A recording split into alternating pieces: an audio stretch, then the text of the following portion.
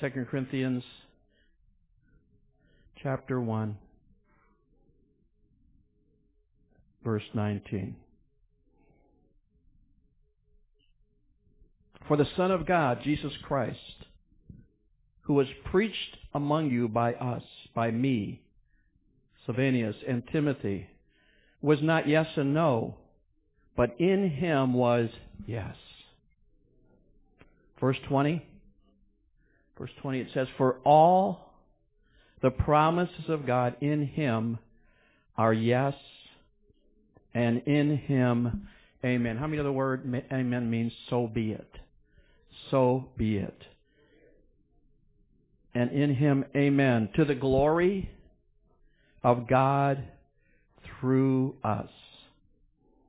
And now he, verse 21, now he who establishes us with you in Christ and has anointed us is, who does it?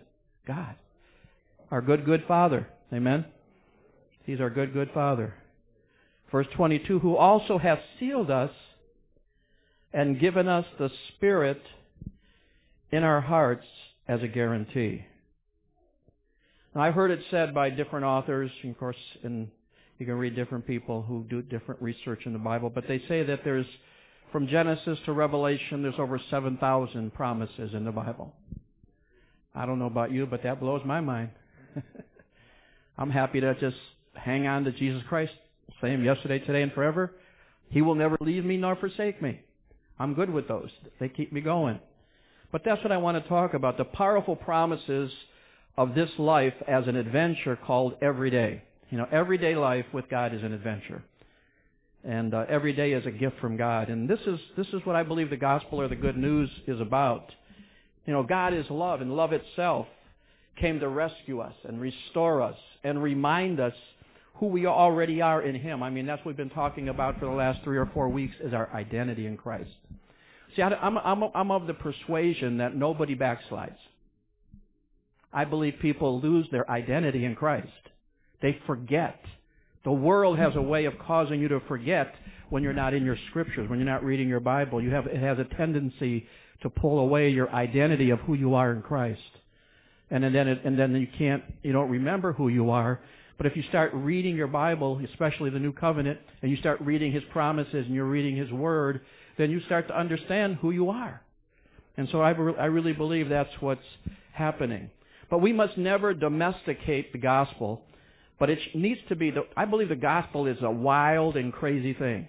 I mean, it's full of so many things, so much power. It alone has the power to inflame the human heart with love for its Father. I mean, why? And I'm not saying they're not necessary, but I mean, why do we need healing conferences when we know that the healer lives within us?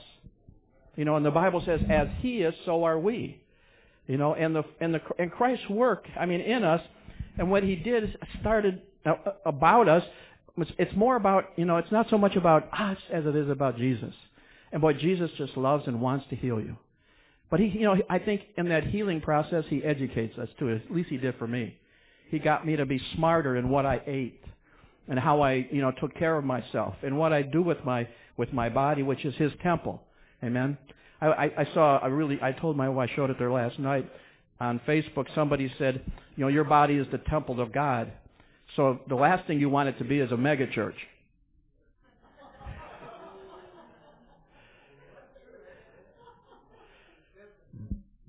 And there was a picture, and this guy had 3 pizzas. He's trying to put 3 pizzas in his mouth at once. And not only did he have the 3 pizzas in his mouth, he had all around him, he had all of these liters of pop, like 20 liters of pop all around him. And the caption says, God wants me to be His temple, not His mega church. Did you get the picture? But when did the cross, the resurrection, and the ascension of Christ, become just merely ornaments on some larger structure which employs stage magic techniques in order to wow a crowd and generate a buzz? I mean, there is one message that we have been called to do, and that is preach the good news. Preach the gospel of Jesus Christ. And it's not how to move through walls. It's not how to make lights do crazy things. It's not about that. You can call me old-fashioned if you want, you know. But I say we stop trying to compete with Sci-Fi Channel, you know, and just start demonstrating God's love. Sharing, you know, and there's so many places we can do it. In the stores, you know, and we go to banks. We can tell somebody, you know, God loves them. You can open a door. You're loving them if you're just opening a door. If you're just being kind to them, helping them with their groceries. There's so many things that we can do, you know, when we're out and about to demonstrate God's love in His kingdom. But these are the powerful promises of His adventure called life. Because in Christ, I want to just seal this. In Christ, the problem of sin and death is finished. It's finished. In Christ, the problem of alienation and self-imposed separation is finished. The problem of distance and delay is done. There's no distance anymore because God is with us. He's in us. He's Emmanuel, which we're going to be celebrating for Christmas. Emmanuel. I mean, your lack of spirit is finished. Your uncleanliness is finished. Your days of bondage and oppression in Christ are finished. Your days of lack and estrangement are finished.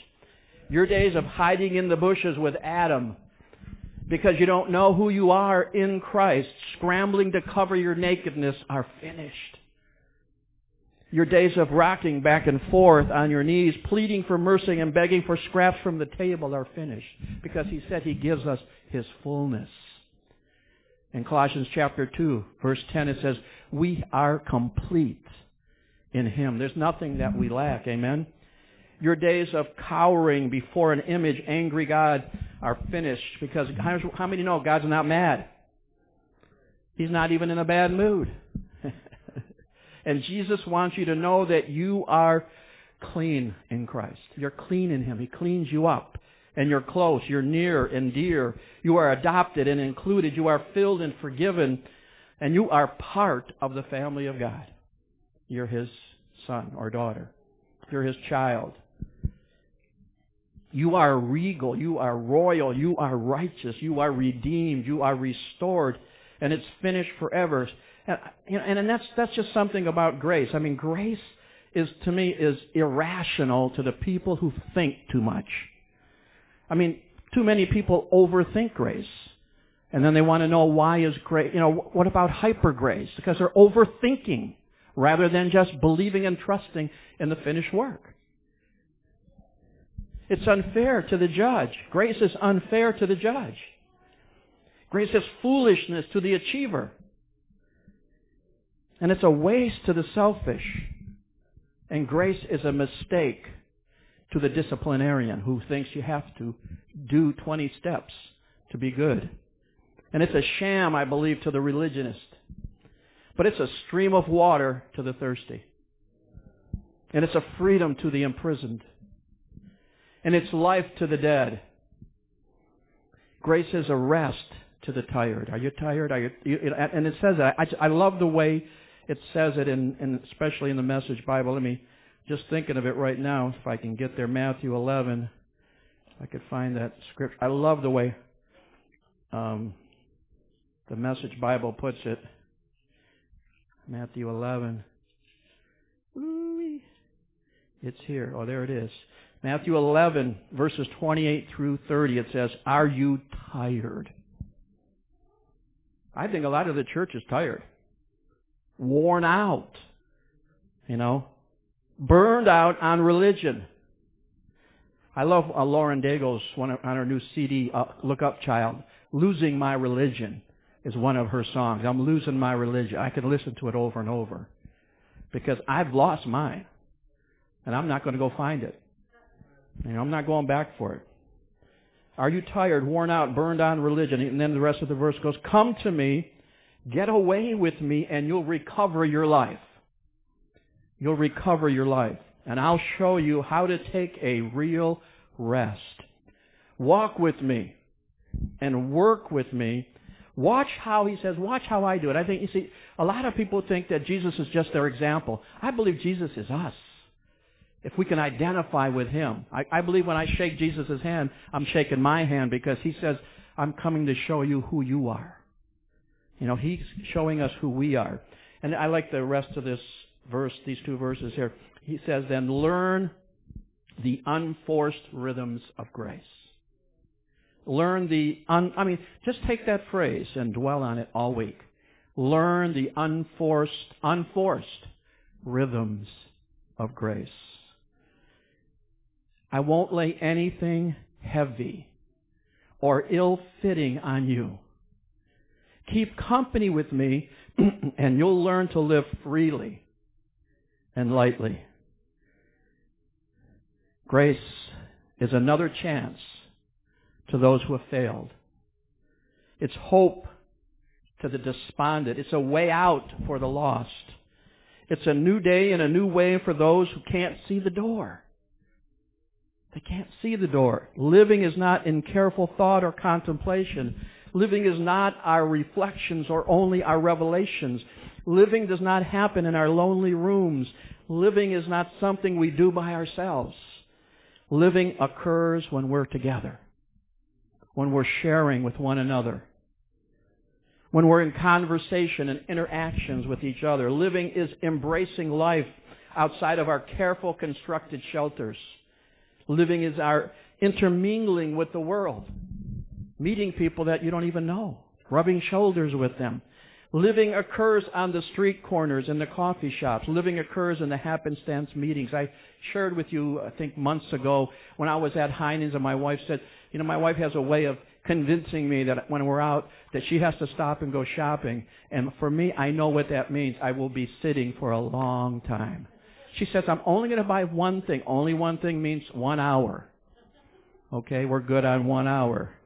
But as I was sitting there, there's a gentleman that works at Heinen's in Rocky River. I told you this story. And I saw him come out of the store, and he was smoking a cigarette. And I was sitting there reading and, studying and praying and stuff. And I just said to the Lord, I said, Lord, that's Dave. And he goes, yep, that's Dave. I said, I'm sitting in the car right here. I'm waiting for my wife. I says, it would be nice if Dave came over to the car and I had a chance to talk to him. Could you bring him to the car? Guess what God did? He brought him to my car. I got to talk to him. Got to tell him how much God loved him. I don't judge him by his behavior. God loves him. He just doesn't know. They don't know. If they don't know, that's why we're here. We're the messengers. We're the ambassadors for Christ, to share the good news with them. And so to live as Christ is to make yourself vulnerable. In making ourselves vulnerable, we allow Christ to live through us as us. Because God needs our voice. He needs our hearts. He needs us to touch people. Because He doesn't touch them. He's Spirit. But we can touch them as we allow Him to work through us. Amen? And so we can learn to live God through us. But in Philippians 1:21 it says, for me to live is Christ. And so grace is a weapon of mass destruction. It will overflow everything that is negative. It neutralizes everything contrary to God's nature by being the revelation of that nature. And in Colossians 3:9 it says, the old life was a lie, foreign to our original design. And those garments of disguise are thoroughly stripped off us, as in Lazarus being raised from the dead. When he came out of the grave, Jesus told the people that were standing around, loose him. He told them. He could have done it. But he told them to participate and loose him and stripped off of us for our understanding of union with Christ in His death and resurrection. We are no longer obliged to live under the identity and the rule of the robes we wore before. Neither are we cheating anyone through false pretensions. The garments an actor would wear define his part in the play, but cannot define him. It's easy to believe when you know you are loved. And what I've learned about Scripture, I love it because it tells you a lot of things. Galatians 5:6 says, love awakens faith. Love awakens faith. And I believe the greatest cause, and I said this earlier, but I believe the greatest cause of church abuse today is misidentification. You don't know who you are, according to what God says about you. And we live in a confused mindset of who we think we are. We think a lot of people think, oh, I'm German, or I'm Scandinavian, or I'm Italian, or I'm Polish. But I am a child of God.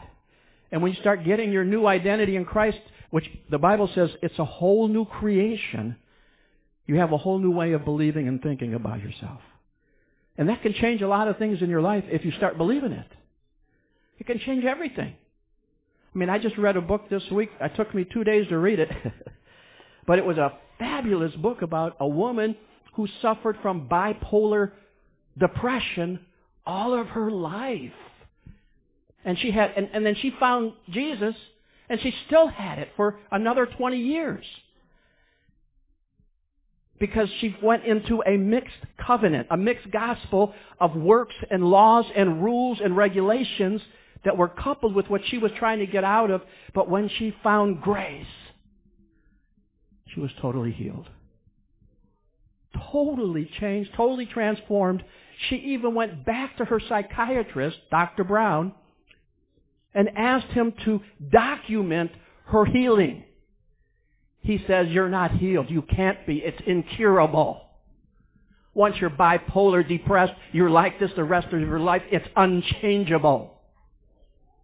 And she begged him. She begged him to change his thinking. He would not change. He could not believe that she would. He kept telling her, it'll come back. It's going to show up again. It'll come back. And you'll be back in the psych ward. And you'll be back under medication and drugs. Well, I had a conversation. After I read this book, I had a conversation with her on Facebook. That's what, I mean, I don't know. A lot of people say, I don't like being sick. Well, I love it. I get to talk to authors. And I talked with her, and she said, I said, I want you to come in. I want you to come to our church. Because I want to reach out to our city and all the people who go to all the different places in the city who are going, who are struggling with, the church is struggling. They're fighting depression. I want this little girl to come and share her heart. She said, that is why I wrote the book. So I can see other people be healed from what I struggled with for over 20 years. And I said, okay. I says, then you come on in, Nicole. We're going to set up a time for you to come and reach out and touch people with the good news. Because she said the grace and the love of God changed her life completely. Because she was told day after day, year after year, all of her life she was told, she says, they kept telling her, you're a bipolar, depressed person. You're a sick individual. And you're going to be like this the rest of your life. But we'll give you medication to mask your problem, but it won't ever cure you. But when she found grace, Joseph Prince, Andrew Womack, she even went to college at Andrew Womack's Charis Bible College, got her degree, so that she can start to begin to tell others about what God did in her life. So it's a great, great, great story. But when the eyes of our hearts are open to what God has done, things will change. And we can live, in our lives dimly and like clouded with things, or we could see the whole light of the truth of what God wants to show us.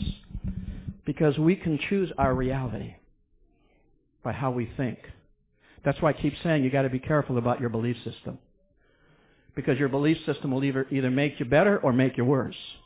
And if you keep believing the lies, that you've been told, then you're going to start acting like the lies you've been told. Because something, and everybody, I don't care who you are, everybody's influenced by something.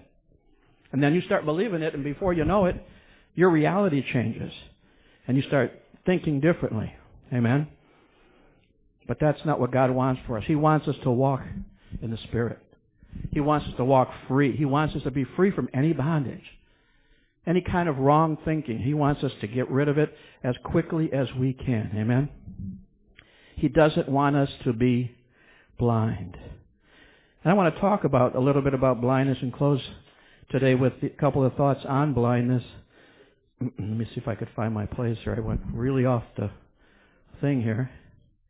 But I want to look at how we can face, a lot of, like Angie even mentioned it in worship about the guys who were on the road to Emmaus.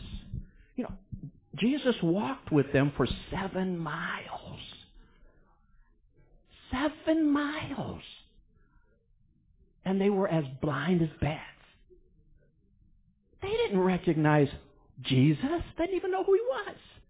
They just thought he was another stranger. And I think there's a lot of people, even in Jesus' day, remember Jesus who he was, the Son of God. He was God, their creator. He would stand in front of people face to face, and they didn't know who he was. Most of his disciples didn't even know who he was. They struggled with his identity. And, a lot of people would call this blindness. I would call it blind to the obvious and oblivious to the obvious. Let's go to Acts chapter 9. I'm going to use the Message Bible today. Acts 9.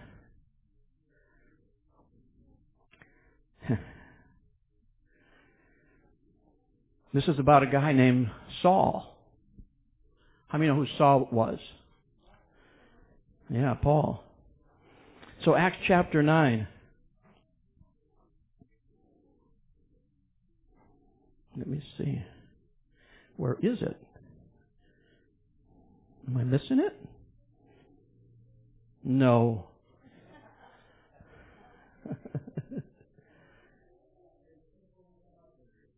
You guys give me a hard time. I'm going to go back to my faithful Bible. The old, reliable New King James. It's 9. Then Saul, still breathing threats.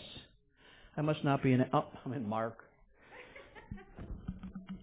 I'm in Mark in the Message. I'm wondering why I can't find it. I think my glasses are dirty. They're on my face. There it is. Okay. Acts 9. Page 1717. All this time, Saul was breathing down the necks of the master's disciple out for the kill. And he went to the chief priests and got arrest warrants to take the meeting places in Damascus so that if he found anyone there belonging to the way, whether men or women, he could arrest them and bring them to Jerusalem. And he set off, and when he got to the outskirts of Damascus, he was suddenly dazed by the blinding flash of light.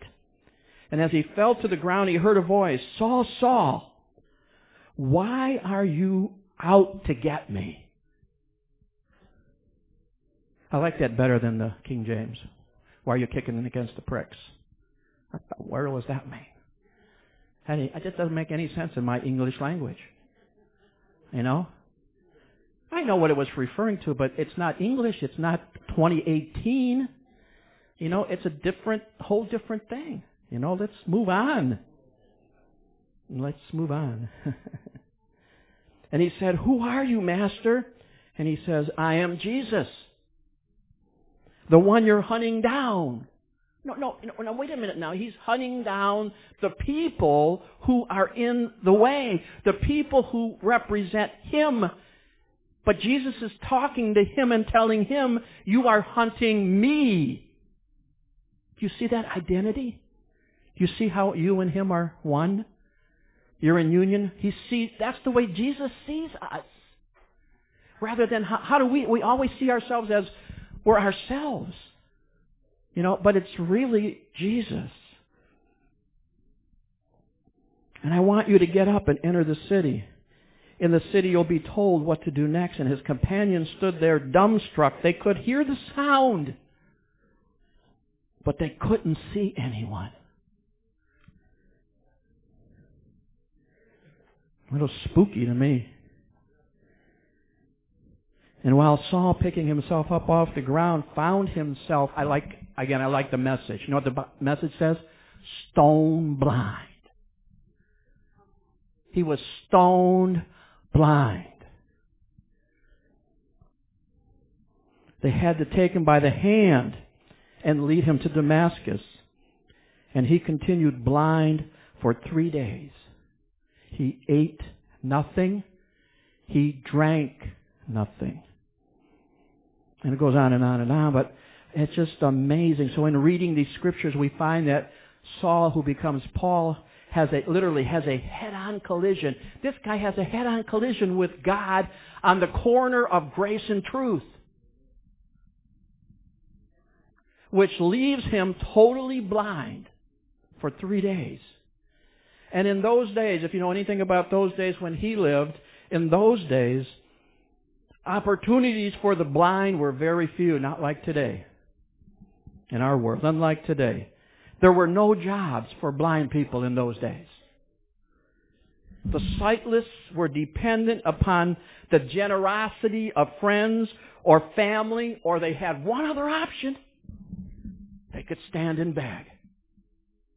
They were allowed to beg. And as a man whose whole life had been wrapped up in living according to the law of God, this man saw to be blind for him, it was demoralizing. The blind were prohibited from entering the temple, required to stay outside with the defiled. That's how they looked at the people who were outside. They were the defiled. A little bit of prejudice, you think? Yeah. And Saul, who had been a member of the Sanhedrin, as a now blind man, he would be stripped and disbarred from any position of prestige and relegated to the role of a blind beggar. And Saul was well aware what the Lord Jesus was showing him of his willful blindness to the truth. He knew all too well that his loss of sight was evidence of his clueless rebellion.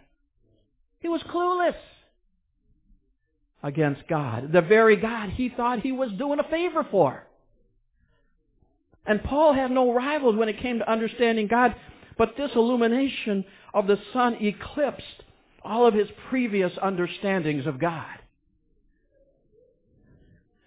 Let's read about Paul in Philippians. I want to read Philippians to you. Let's pray I get there and don't go back to Mark.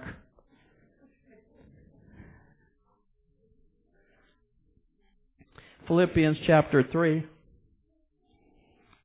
You can tell I haven't used my Message Bible much because it doesn't just flop open to the right pages. Heel, sit, mark. Philippians 3 verse 4. Oh my gosh. Let's see where I'm going to start here. I'm going to start in verse 2, I guess. 3:2. Steer clear of the barking dogs, those religious busybodies, all bark and no bite. And all they're interested in is appearances. Knife-happy circumcisers, I call them. The real believers are the ones the Spirit of God leads to work away at this ministry, filling the air with Christ's praise as we do it. We couldn't carry this off by our own efforts, and we know it, even though we can list what many may think are impressive credentials. But you know my pedigree, Paul says. You know my pedigree. A legitimate birth, circumcised on the 8th day, an Israelite from the elite tribe of Benjamin, a strict and devout adherent to God's law, a fiery defender of the purity of my religion, even to the point of persecuting the church, a meticulous observer of everything set down in God's law book. The very credentials that these people are waving around as something special, I'm tearing up and throwing them out in the trash along with everything else I used to take credit for. And why? Because of Christ. Because of Christ. Yes, all things I once thought were so important are gone from my life. Gone. Compared to the high privilege of knowing Christ Jesus as my master firsthand, everything that I once thought I had going for me is insignificant dog dung. That's what it says. Dog dung. I've dumped it all in the trash so that I could embrace Christ and be embraced by Him. I didn't want some petty, inferior brand of righteousness that comes from keeping a list of rules when I could get the robust kind that comes from trusting Christ, God's righteousness. That was Paul's pedigree. Fanaticism guards egos, not egos, but egos, E-G-O, and blinds us to the beliefs we worship. Somebody best penned the word ego in an acrostic called edging God out. Ego, edging God out. And Paul had come to understand that his ego had done just that. His blindness would last for 3 days. And spiritual blindness is a lot different than physical blindness. But just as much as a disability. When you're physically blind, you're not deceived about your disability. But when you are spiritually blind, you're very, very, very unaware of it. And Saul had been blind to his own blindness about God and Jesus. And what I've found out over the years is that there are many kinds of blindness. How many have ever heard of color blindness? Or face blindness? How about blind spots? Being blinded by love or too much love, being blinded by it. Have you ever heard of change blindness? Change blindness. Change blindness, simply put, is the failure to detect large changes in your environment. See, our minds influence what we see or don't see more than we realize. And since there's no such thing as an unbiased thought, your focus has a way of determining what you miss. For example, even those who had been with Jesus for 3.5 years were unable to see who He was even after His resurrection. They didn't get it. They didn't get it. For instance, and I said that the guys on the road to Emmaus, they didn't get it. They were with Jesus. Because we too are susceptible to this kind of change blindness. We all are. When we lose a loved one, or when someone we love is distant from us, we too can become blind to God's obvious presence. Because the circumstance of that moment or that relationship can blind us to reality, up to what is real, what is true, what is happening. How many's ever seen the movie Shack? In the movie Shack, I know that a lot of Christians, he's the bad movie. It's not a bad movie. You're just blind. The movie Shack was about Mac, who was blinded by the unspeakable loss of his 6-year-old daughter, who was kidnapped and murdered while he was camping. And by the way, for those who struggle with the movie, the shack was never intended to be literal. In the whole Christian world, God's a woman, and she's black. I said, come on. Get mature.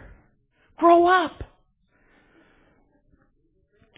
But it was written in beautiful, metaphoric language to expose the stereotypes that blind us.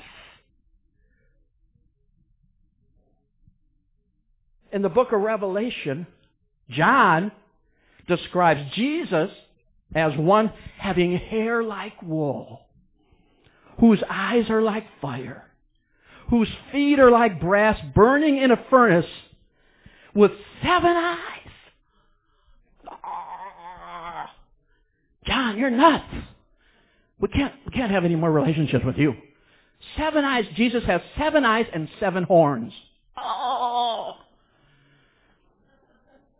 It's in your Bible, Revelation 1:14 and Revelation 5:6. In any case, it's important to be postured to perceive God revealing Himself in the ways that may have previously been foreign to us, like Saul.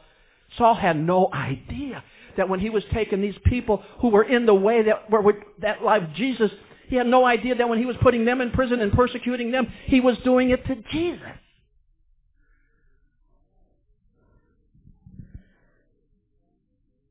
Which brings me to my final point on blindness in John chapter 9.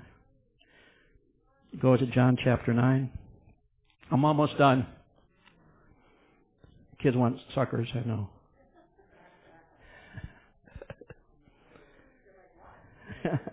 Mom goes, no sugar, please, no. Cut them out. Don't even say it. It's not there.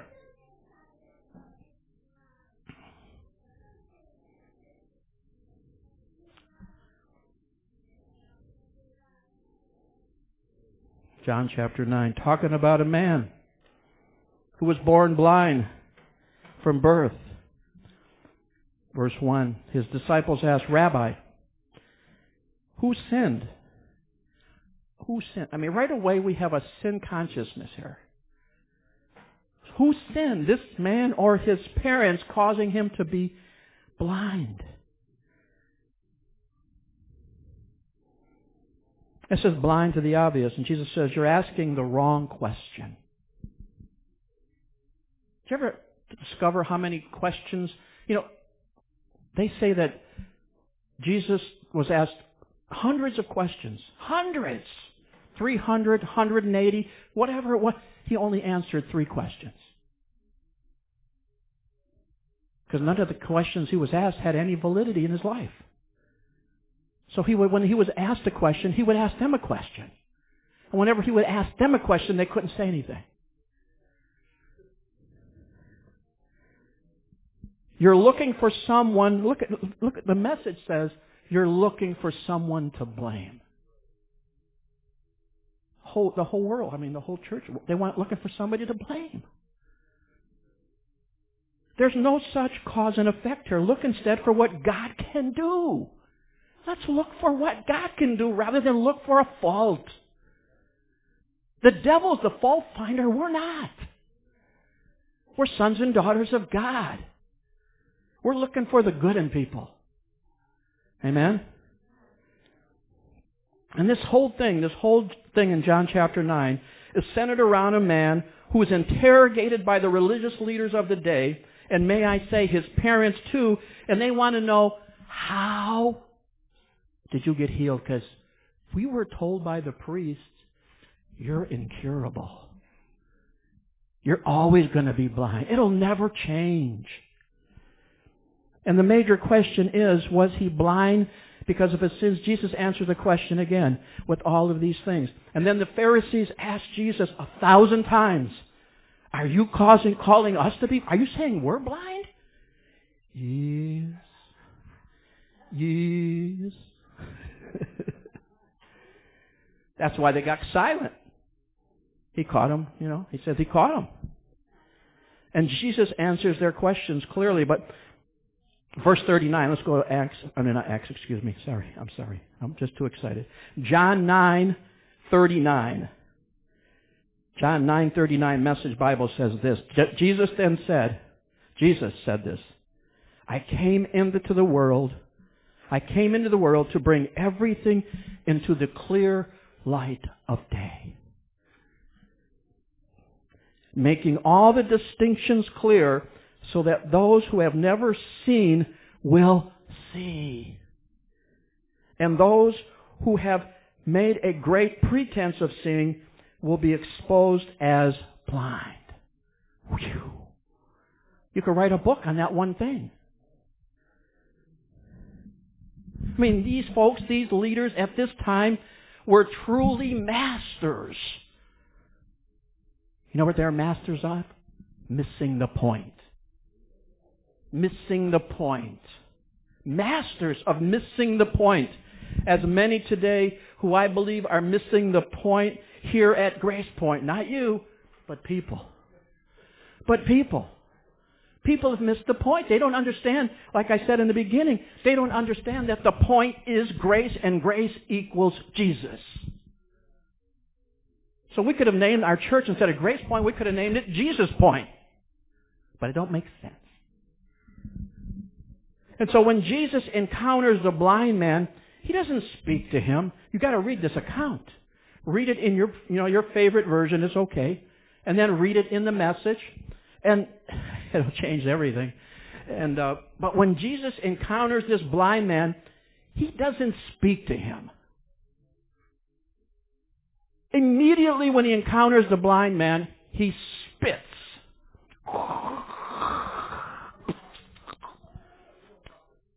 He spits in the dust, the mud, and he makes a mud pie, a spit pie. He didn't even talk to the guy. He didn't say, I'm Jesus, I'm a miracle worker, I pastor a mega church, I'm big. He just went on and did his business. He did his thing. I don't think the blind guy was interested anyway. For some that might seem disgusting, yet in biblical times it was widely accepted belief that there was something medicinal, there was a medicinal property in the saliva of the priest.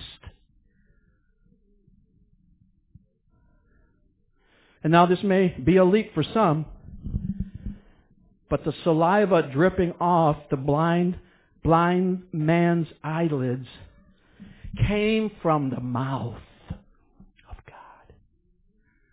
Came from the mouth of the one who spoke the opening verses of Genesis over a planet that was enveloped in darkness. I mean, it's amazing what's happening here. You'll read that later, Genesis 1 and John 1. But think of it as the DNA of all creation that was discharged from the very mouth of God right here.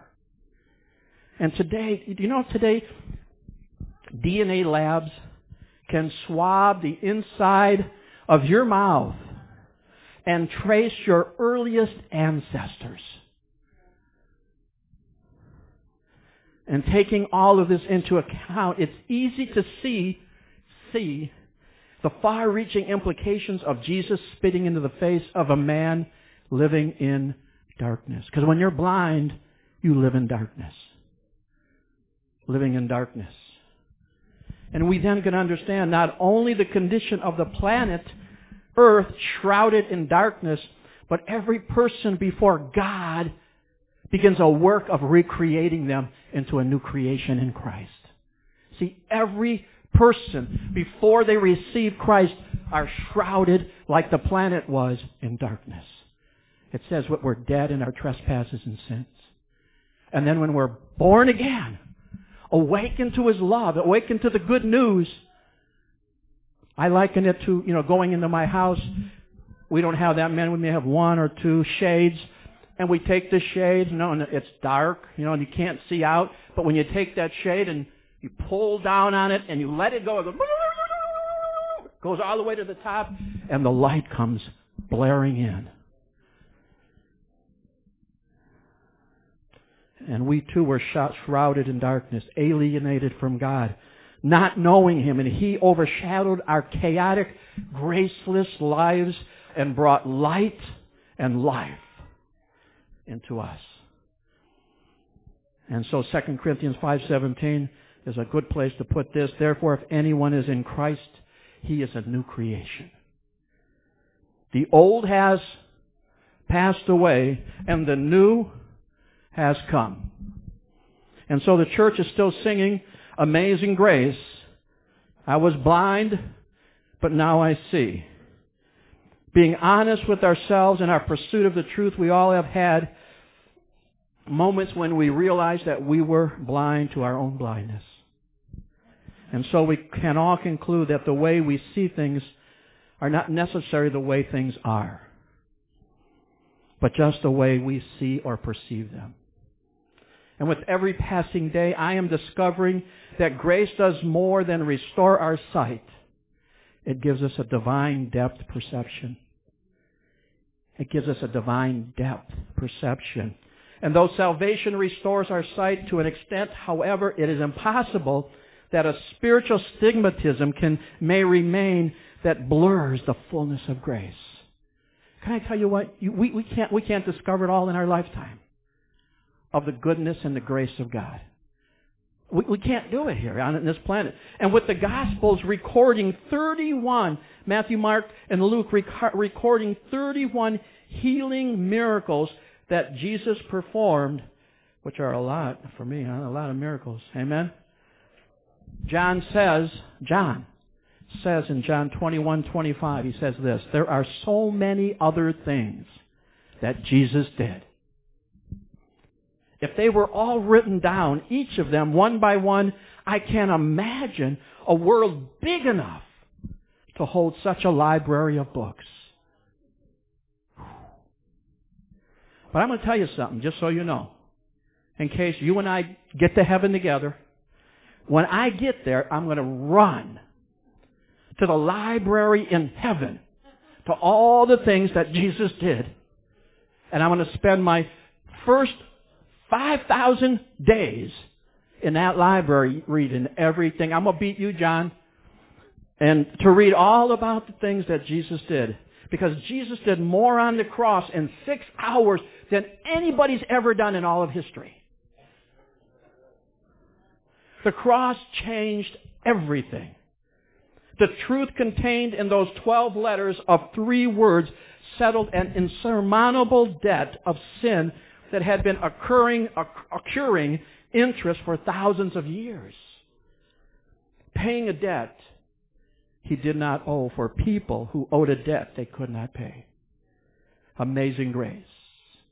How sweet the sound. And I love the new rendition. Our chains are gone. Our chains are gone. And one final scripture, and I'll be done. Angie, you want to come? Isaiah 42, verse 16, the Message Bible says, I'll take the hand of those who don't know the way, who can't see where they're going. I'll be a personal guide to them, directing them through the unknown country. I'll be right there to show them what roads to take, make sure they don't fall into the ditch. These are the things I'll be doing for them, sticking with them, not leaving them for not 1 minute. I will never leave them. Not 1 minute. Says the Lord, who loves you. Love never fails. I didn't tell her to sing that song, by the way. I didn't pick the worship songs. Had nothing to do with it. And love never dies.